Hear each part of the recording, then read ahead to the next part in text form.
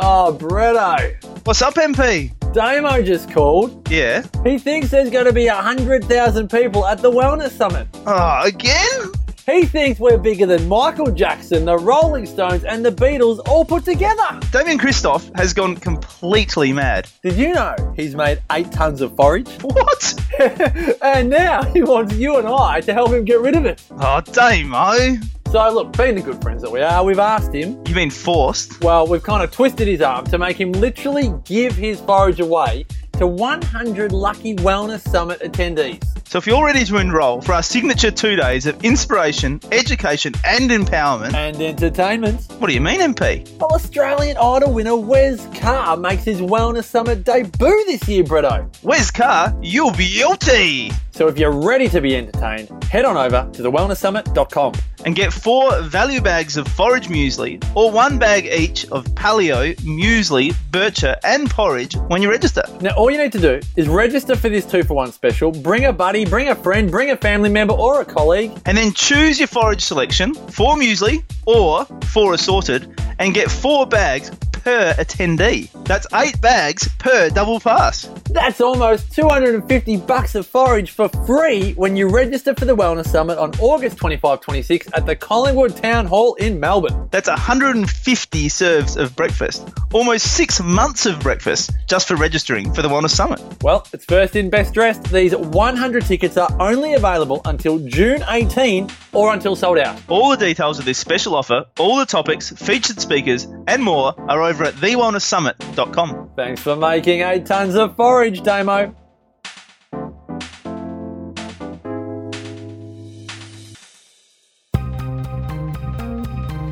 You're listening to Melissa Gearing, the Naked Naturopath. Mel is a qualified naturopath, herbalist and nutritionist. She can't wait to share her thoughts on all things health and wellness with you. Hi everyone, I'm here today with Cherie Sheldon as well as baby Sage and baby Callie for the much belated the first 6 weeks of having a newborn baby. It's a follow-on podcast from one that we did a little while ago. The babies are now 9 months, so we have stretched our memories back to 10 months. Yeah, to go over the first 6 weeks and everything that kind of happened and what to expect in the first 6 weeks as well, as promised. So better late than never. Welcome back. Thank you. Thanks so much for coming in. Yeah, no worries. Good to be here. Yeah, do another cast. So, we're briefly talking before we started about the first 6 weeks and what happened for us. And the first thing you said was mastitis. I almost got mastitis. I was very, very close. Yeah, and this is a really common problem for lots of new mums because when your milk does first come in, it's really, it's new. There's some people get like a hormonal milk rash and heat and fever with their milk coming in as well. And all that milk all at once can cause an infection, unfortunately, if there's blockages. Yeah. Will you let us know what happened for you? Okay. Like So Sage, when she was 3 days old, got picked up that she had DDH, so developmental dysplasia of the hips, and had to go into a Pavlik harness. So she sort of looked like she was ready for rock climbing. And I kind of like a frog. She had to have little frog legs splayed out. And I struggled to find positions to hold her when I was breastfeeding that were comfortable for both of us. So there was maybe, I struggled for a couple of days, and she would get frustrated, I'd get frustrated, or just so exhausted from holding her in certain positions. And I called a lactation consultant, and she said, yep, I'll be with you at 2 o'clock tomorrow afternoon. Awesome, great. So that day, I felt myself not be myself. I was really, really spacey, really out of it. And then I started getting really, really hot. And it was maybe about an hour before she was due to come. And I was like, I'm just going to Google the symptoms of mastitis, because even though I didn't have a red lump on my boob at that stage, I just intuitively felt something wasn't right and the milk wasn't coming out because we weren't feeding very effectively. And I was like, yep, I think I've got it. She came at 2. She spent hours with me that day, this beautiful woman. Best thing that you ever did was get her to help. Oh, darling. Sorry, I'm trying to feed Sage at the same time and she's This is just making a mess. 6 months and beyond trying to feed and work. There you go. So she said to me, yes, if we don't clear your boobs now, you're going to have to go to hospital and get antibiotics. And I was like, okay. So that afternoon was just spent with massaging the boob, clearing it out, and then her teaching me how to feed Sage effectively with her brace with the froggy leg. So we did like a laid back, upright type of feeding. It sounds weird, but I sort of had to have Sage sitting upright and I would start laying back and then sit upright. She'd be straddled over my legs and that's how we fed, and it was so good, so effective, and avoided mastitis. Yeah. And the other thing was getting the probiotics that were very specific to mastitis as well and getting those into me. And I found that there's 2 brands. There's one that all the lactation consultants recommend, which is called like Chiara or something. Yeah, Starts I've with had Q. clients on it, yeah. I found that it was hard to find and expensive. Very expensive, yeah. And the Bioceuticals pregnancy one has the same strain in it. Yep. And same amount. I think it's even in higher amounts. Yeah. Better value for money. Yeah. So I was like, right, let's get into that. And I think I had that 3 times a day, and it was all gone, all cleared. Good. And I think maybe it was about 3 weeks later, and I was getting a little bit more relaxed about things, and it almost happened again. It's like one moment I was good, and then the next minute I was not in myself anymore, just feeling really feverish and weird. So, okay, If you can catch it in that initial phase, you can avoid having a full-blown infection. Yeah. And like you said, having to go on those antibiotics. yeah, I think it's knowing the difference between, yep, I'm tired, I've been round the clock feeding, and just that overall like zombie tiredness to this whole body tiredness of something's not right. Yeah. And Because that was a difference. I guess for me. one of the other things that we said was that in those first 6 weeks, for me, it was the hardest and tightest time of my life.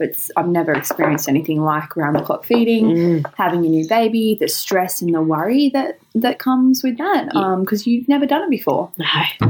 And no matter how many times someone can say that to you, like I don't know how many times I told you when you were pregnant, like, be prepared. Yep. This is shit. It's shocking. Like, and you were like, yeah, whatever. just do what you got to do. And then you get there and you're like, well, it's like labour. It doesn't matter how many people you talk to about labour, until you've gone through it, you cannot fathom the intensity of that. Did you find breastfeeding harder than labour though? It's interesting, I guess, because there's so much pain associated with my labour, and there wasn't necessarily pain with my breastfeeding, but there was lots of confusion, lots of uncertainty, and it was a longer period of time. Yeah, I think that's the thing. difficult. It takes so long to establish. It's not just, at day 3 your milk will come in, they'll latch, you'll get it right. Yeah. It's a while. And see, we were back in hospital day 2 because they thought I had a PE, which is a pulmonary embolism, really common post-birth, to have a possible blood clot in your lung. And because of that, I guess I didn't get the support from my midwives that I would have if I had been at home. I had to go back into hospital. I was stuck in ED for 8 hours in an isolated room because we had this newborn, and You might not have got the support anyway. So Possibly. I was in hospital, private, for a week after Sage was born. Yeah. And it just had coincided with the lactation consultant's holiday. Oh, yeah. So we had no lactation consultant come around for us. And I never thought about needing one. I never thought that I never, even contemplated the thought that I would need assistance, or that there was assistance even. Like, I had no idea that a lactation consultant even, was a thing. Yeah. But when my milk came in and we were in ED, I had no idea what was happening. I was sweating. I was hot. Callie wasn't hungry. She was only 2 days old. She had had a feed early on of, very basic, colostrum.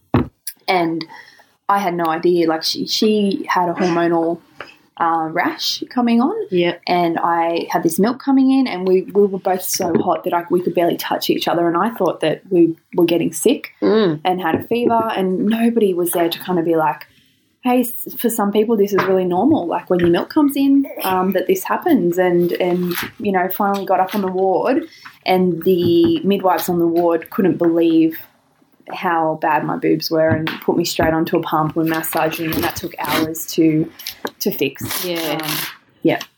There goes our page of paper for the podcast. Thanks, Callie. Callie's eating it.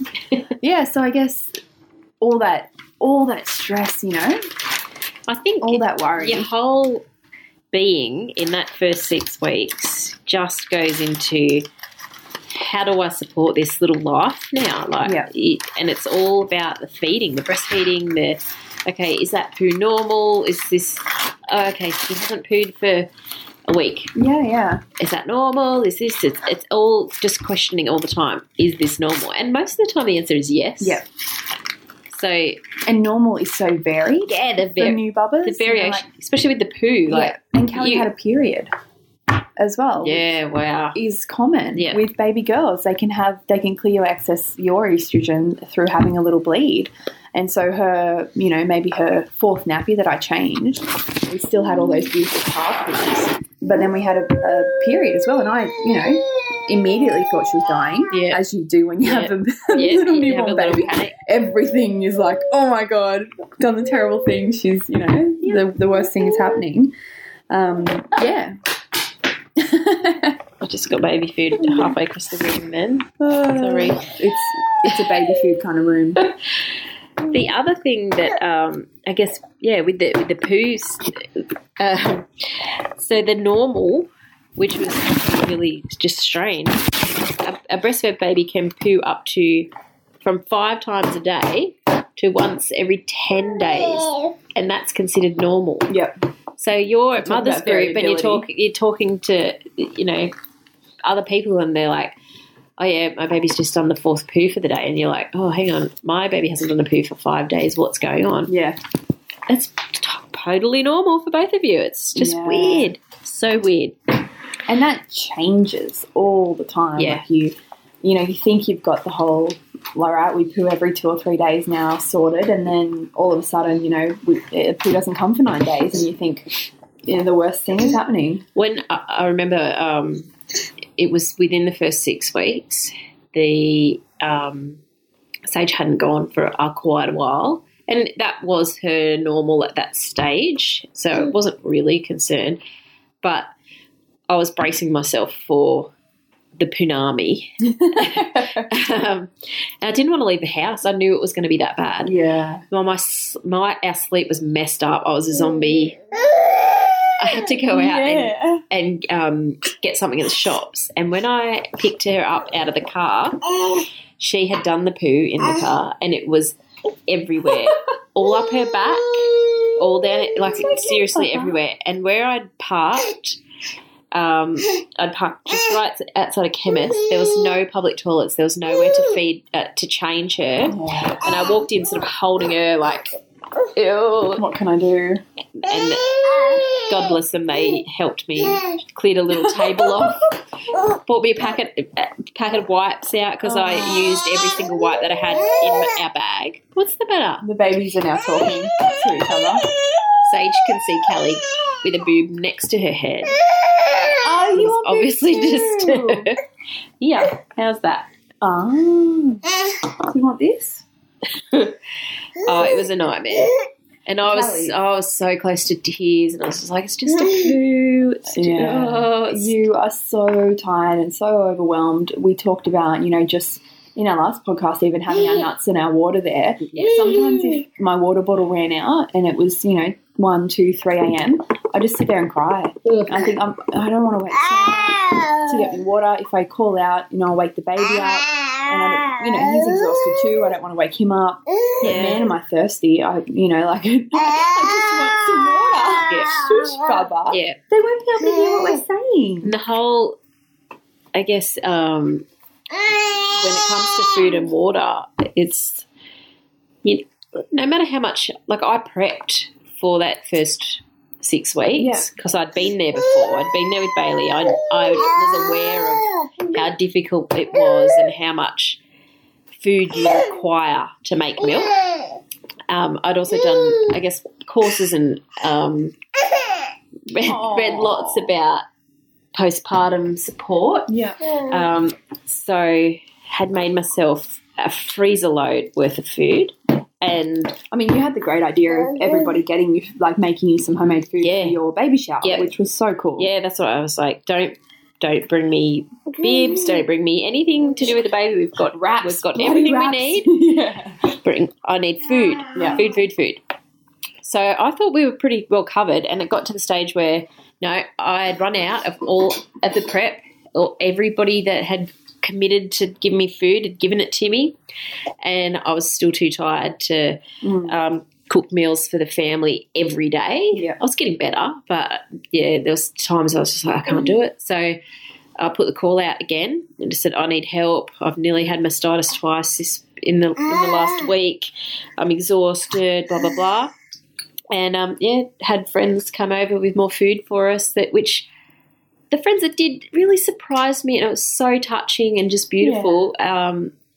Made me feel so special. But they also said, we really appreciate how you just asked for that. Like, just asked for help. Yeah. You needed help. You asked for it. And that's what we need to get our head around as just, I guess, women in general, but especially as a new mum. It's okay not to do everything. Like, we can't do everything. And that's what our whole, like, village system and support system is. Like, we just... And you know what? There'll be women out there who absolutely... And, like, I think we definitely could do everything, but we don't have to. Yeah. And we shouldn't have to. We don't have to. And, I mean, by asking for help, you allow other people to show that they care when they might not know how to show it otherwise. Totally. And, I mean, we do have great support groups. And as women, we tend to form really strong relationships with each other. So it's beautiful to be able to support each other. Oh, talk about Punami.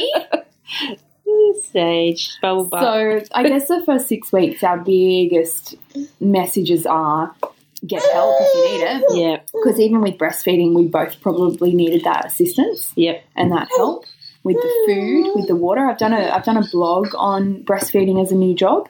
Going in, meeting all the new people, working out where you're meant to sit, like, all that kind of stuff. And we had to buy a new chair because the other one, you had to get our lounge chair could not. Breastfeeding throne. I've got really short legs, and you need to have your legs supported, and I just could not physically feed on our lounge. So, yeah, just little stuff. And you talk to women, who are going through similar stuff, and they say, try this, but sometimes you do just need a professional to assist, and that's where that lactation consultant comes in. The other thing that I've had my clients find really helpful is our natal packs, which have been great. So they have that breastfeeding support in there, because the other issue people may have, aside from mastitis and having too much milk and that flow being a problem, is the lack of milk. Yeah. So there's loads of herbs. The quality of milk. We talked about that before, about how sometimes when you pump it's really watery and sometimes it's really creamy, and what's the difference? And like, I believe it's your nutrition is the difference between that. And, that getting to the back milk, so that they are getting all that beautiful fat, rather than, they recommend a 20-minute feed on each breast, which is surprising for some women because that's a long time to spend on one boob. Yeah. And there is the temptation, if Bubba, I guess, gets wriggly, to swap boobs because for some reason, they like a new nipple. Yeah. But making sure that you're getting all that milk is really important. It's okay. So, first 6 weeks, hardest time of my life. If you had to put it in one sentence, what would it be for you? Oh, hectic. Hectic. Yeah. Exhausting. Amazing. Yeah. That's more than one word. Yeah. Yeah. So rewarding, but so hard. And I've never been so unsure of myself in my life either. So just being such a new thing. If you have any questions, let us know. You know the email, you know the website. We'll get back to these bubbers and do apologise for all the background noise in this podcast. But the first 6 weeks, and we'll do the first 6 months in the next few weeks as well. We won't leave it 9 months in between podcasts this time. Thanks for listening, and I hope you got something out of it. Bye. If you like what we do here at The Naked Naturopath, then be sure to rate, review and subscribe to this podcast so you never miss an episode. To learn more about Mal and MG Herbs, jump onto mgherbs.com, follow us on Facebook at MG Herbs Australia and Instagram at MG Herbs Official.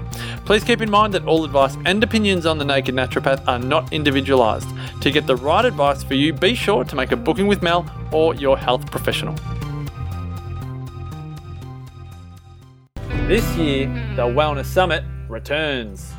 For those of you on your own health journey, you know that a lot of times it's 2 steps forward, 1 step back, and you think you're doing well and then something else pops up. It's like you're always learning. It's not something that just happens overnight and suddenly you're well.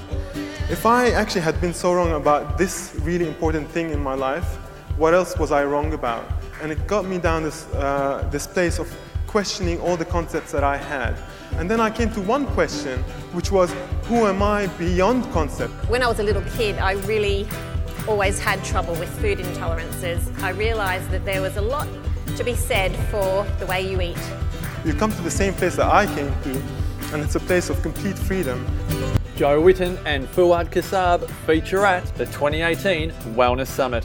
Bigger and better than ever. Tickets on sale Friday, May 4 at thewellnesssummit.com.